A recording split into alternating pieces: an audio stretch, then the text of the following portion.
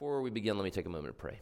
Father, thanks so much for this morning, or this afternoon. I thank you, Father, that we have been able to celebrate you, that we've been able to celebrate the birth of your Son, Jesus. Father, I pray that as excited as we are about gifts and family and food, Father, I pray that we would actually be more excited about the fact that you came to earth in the form of your Son, Jesus, in order to pursue us and to rescue us and to bring us back into a relationship with you. Father, it's in the name of your Son, Jesus Christ, that we pray all these things today. Amen. So in February of 2021, Sarah Pascucci of Bethpage, New York, got a letter in her mailbox. Now, we're used to getting letters in our mailboxes around Christmas time. Sometimes we feel them to see if there may be cash inside or maybe a gift card. Unfortunately, the letter that Sarah Pascucci received in her mailbox was actually a letter scolding her for still having her Christmas lights up. In fact, the letter read, "Take your Christmas lights down, it's Valentine's Day." About Bethpage, New York, by the way. Okay, anyway. While the letter, she said, under normal circumstances would have upset her, she said this year it hit her especially hard. She had just lost her father to COVID 2 weeks earlier. So just 2 weeks earlier, her dad had passed away. Her father, who had lived with her, would put up the Christmas lights every year immediately after Thanksgiving. Every year he had done that for years. And in the weeks following his death on January 15th, Miss Pascucci just couldn't bring herself to take the decorations down. You could probably imagine. Receiving the letter, she said, was a major blow to her heart. She went on to say that she knew that it wasn't possible for anyone to know what she'd been going through or what had been going on inside of her home over the last couple of weeks. She shared her story in the Long Island Moms Facebook group, and she explained why receiving this letter was particularly painful.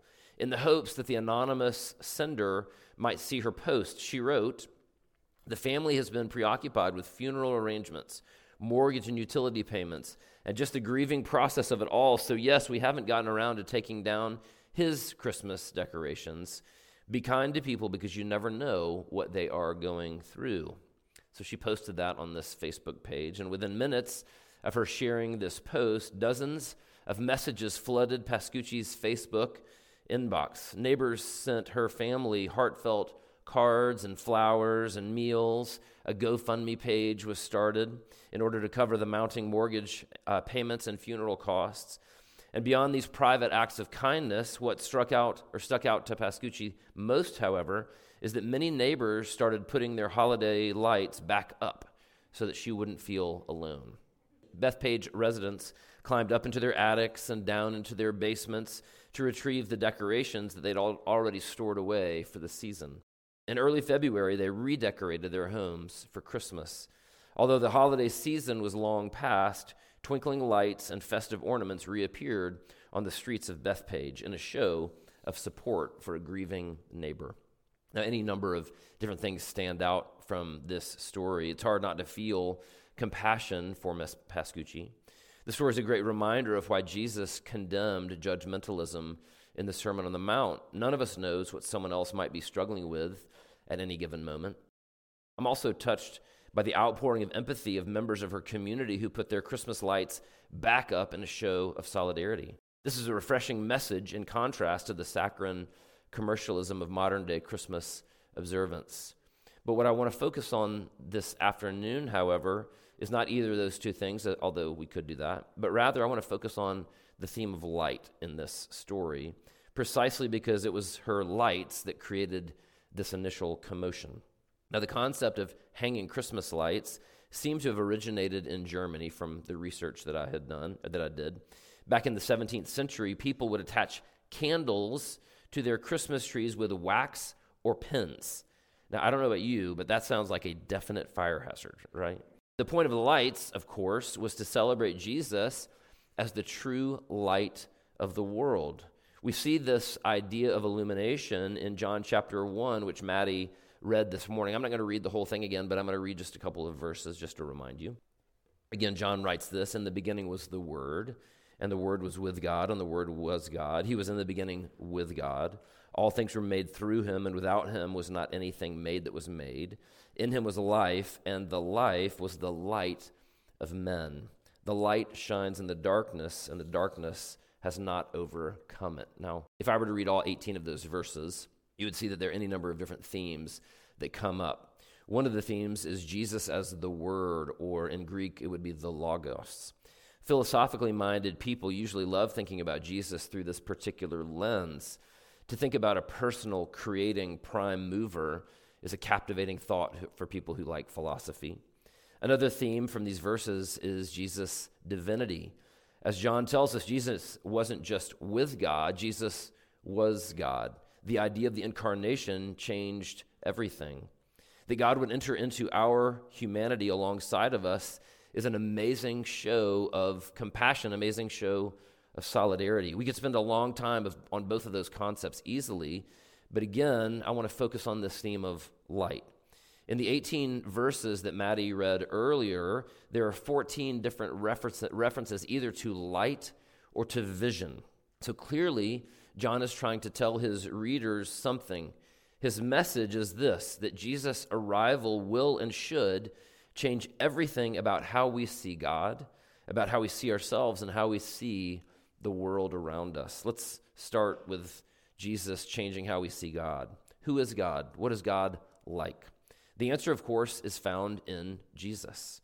In John chapter 3, there's a Jewish religious scholar. This would have been somebody who taught at a graduate school somewhere. His name was Nicodemus, and he came to Jesus under the cover of darkness because he was kind of embarrassed about being interested in Jesus and didn't want to get in trouble. But in that conversation, Jesus reveals something almost awkwardly personal about the God of the universe who sent him. Jesus tells Nicodemus, this professor, he tells him this. He says, "For God so loved the world that he gave his one and only Son, that whoever believes in him shall not perish but have eternal life." And so Jesus paints this picture of who God is. Through the arrival of Jesus, we see that God is a loving God who is pursuing us through his Son. Now, I want you to think about that for just a moment. What goes on inside of you when you think about the fact that the God of the universe loves and pursues you? What happens inside you when you think about the God of the universe, that he loves and pursues you? If God had a wallet and it fell to the ground and you opened it up, your picture would be inside. That's how God feels about you. How does that feel? Throughout the rest of his ministry, Jesus continued to correct people's perception of what God is like. In Luke chapter 15, Jesus tells the story of the prodigal son, and he paints another picture of God that is delicately uncomfortable yet again. The story paints a picture of God as an ancient Near Eastern father with these two boys. And what's sad about the story is that neither boy really wants to have a relationship with their father. One boy essentially runs away believing that the father will impede his happiness, and the other stays, but only so he can eventually get his dad's stuff.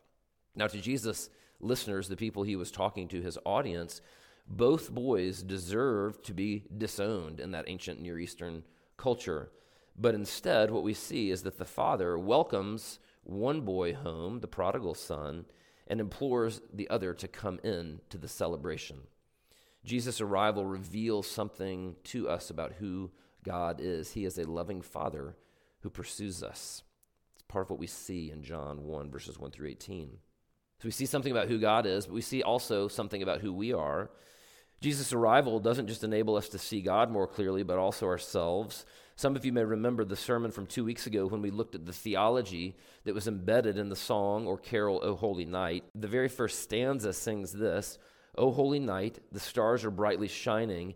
It is the night of the dear Savior's birth. Long lay the world in sin and error pining, till he appeared and the soul felt its worth. Jesus came to redeem humanity because we are created in God's image, and therefore we are worth immeasurably more than we realize. You, every one of you in here, is created in the image of God, and therefore you are more worthy than you even realize. Psalm 8 makes that point clearly in verses 4 and 5. Listen to what these verses say. What is man that you are mindful of him, the psalmist asks. And the Son of Man that you care for him. Why in the world would you care for men? What's the big deal? Verse 5 says this, yet you have made him, that is man, a little lower than the heavenly beings, and you've crowned him with glory and honor. Human beings are created in God's image, and we are crowned with glory and honor. Jesus' arrival reveals something about us, that we are amazing creatures created in the image of our Heavenly Father. Jesus' rescue mission reveals something else about us as well, specifically that something within us is broken and that we need to be fixed, we need to be healed. In Mark chapter 2, Jesus is responding to some very religious, self-righteous people who criticized him for spending time with sinners. Here's what Jesus said in response. It says this, and when Jesus heard it, he said to them, these people who were criticizing him, those who are well have no need of a physician, but those who are sick. I came not to call the righteous, but sinners. As I mentioned last week, every human being, that is every one of us in this room, every one of us is a mixture of beauty and brokenness, a mixture of divinity and depravity. Jesus came to heal our brokenness, and he came to make us fully human. Jesus' arrival reveals both of those things to us. We see God through Jesus, and we see ourselves through him as well. But the final thing we see is that Jesus' arrival also allows us to see the world that we live in as it truly is.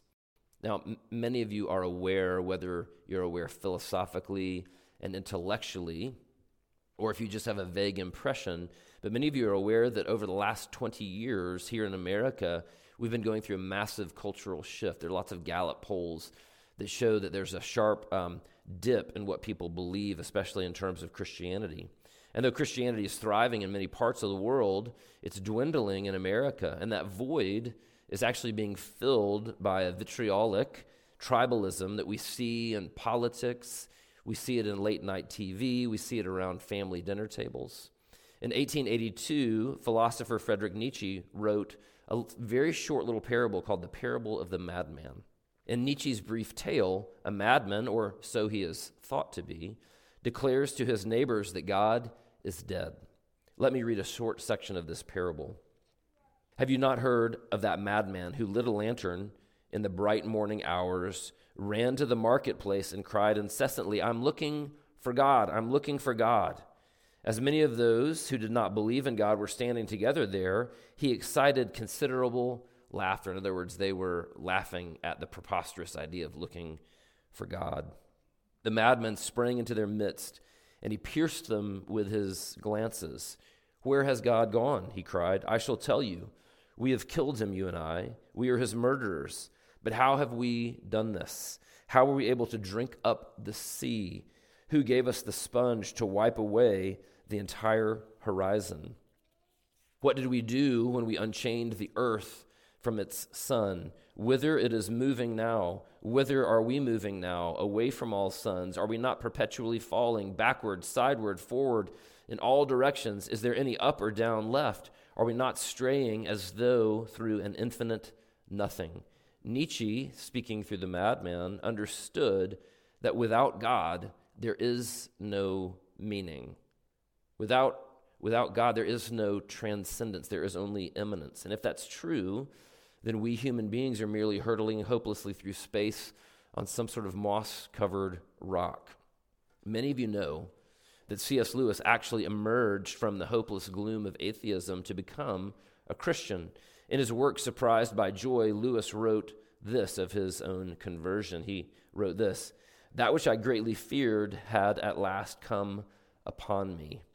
In the Trinity term of 1929, I gave in and admitted that God was God and knelt and prayed, perhaps that night the most dejected and reluctant convert in all of England.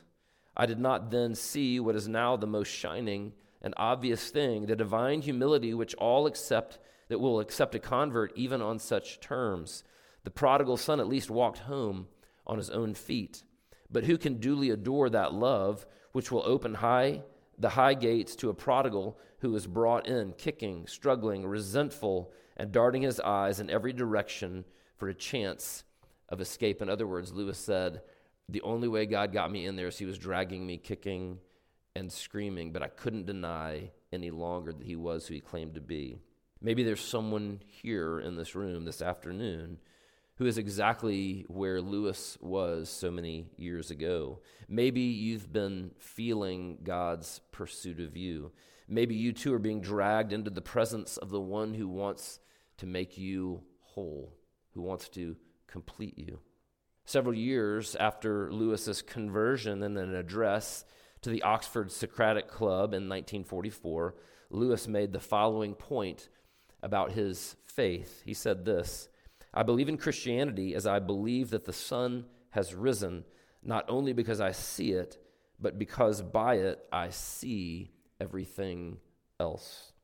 To Lewis, Christianity was the only thing that made sense of the complexities of this world that we're living in. Most of us have experienced excitement this Christmas season. It began probably around Thanksgiving for most of us. We've been excited about giving and receiving gifts. We've been excited about gathering with family, either here or afar. Some of us have been excited about eating good food. That would be me.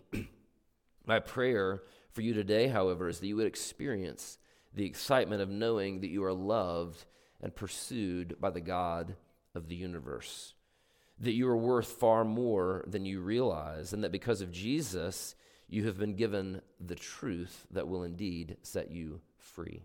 Let's take one moment and let's pray. Father, I thank you that through your Son we are able to see. Father, that we're able to see you as you are. Father, that you are just, but you're also merciful. Father, I thank you that through the arrival of your Son Jesus, we're allowed to see who we are. Father, that we must be worth a lot to you in order for you to inaugurate this rescue plan. And yet, Father, we're also broken if we needed to be saved. And then finally, Father, I pray that we would join with Lewis in realizing that the only thing that enables us to see the world as it truly is when we see it through the lens of you and of your Son, Jesus. Father, we pray all these things today in the name of your Son. Amen.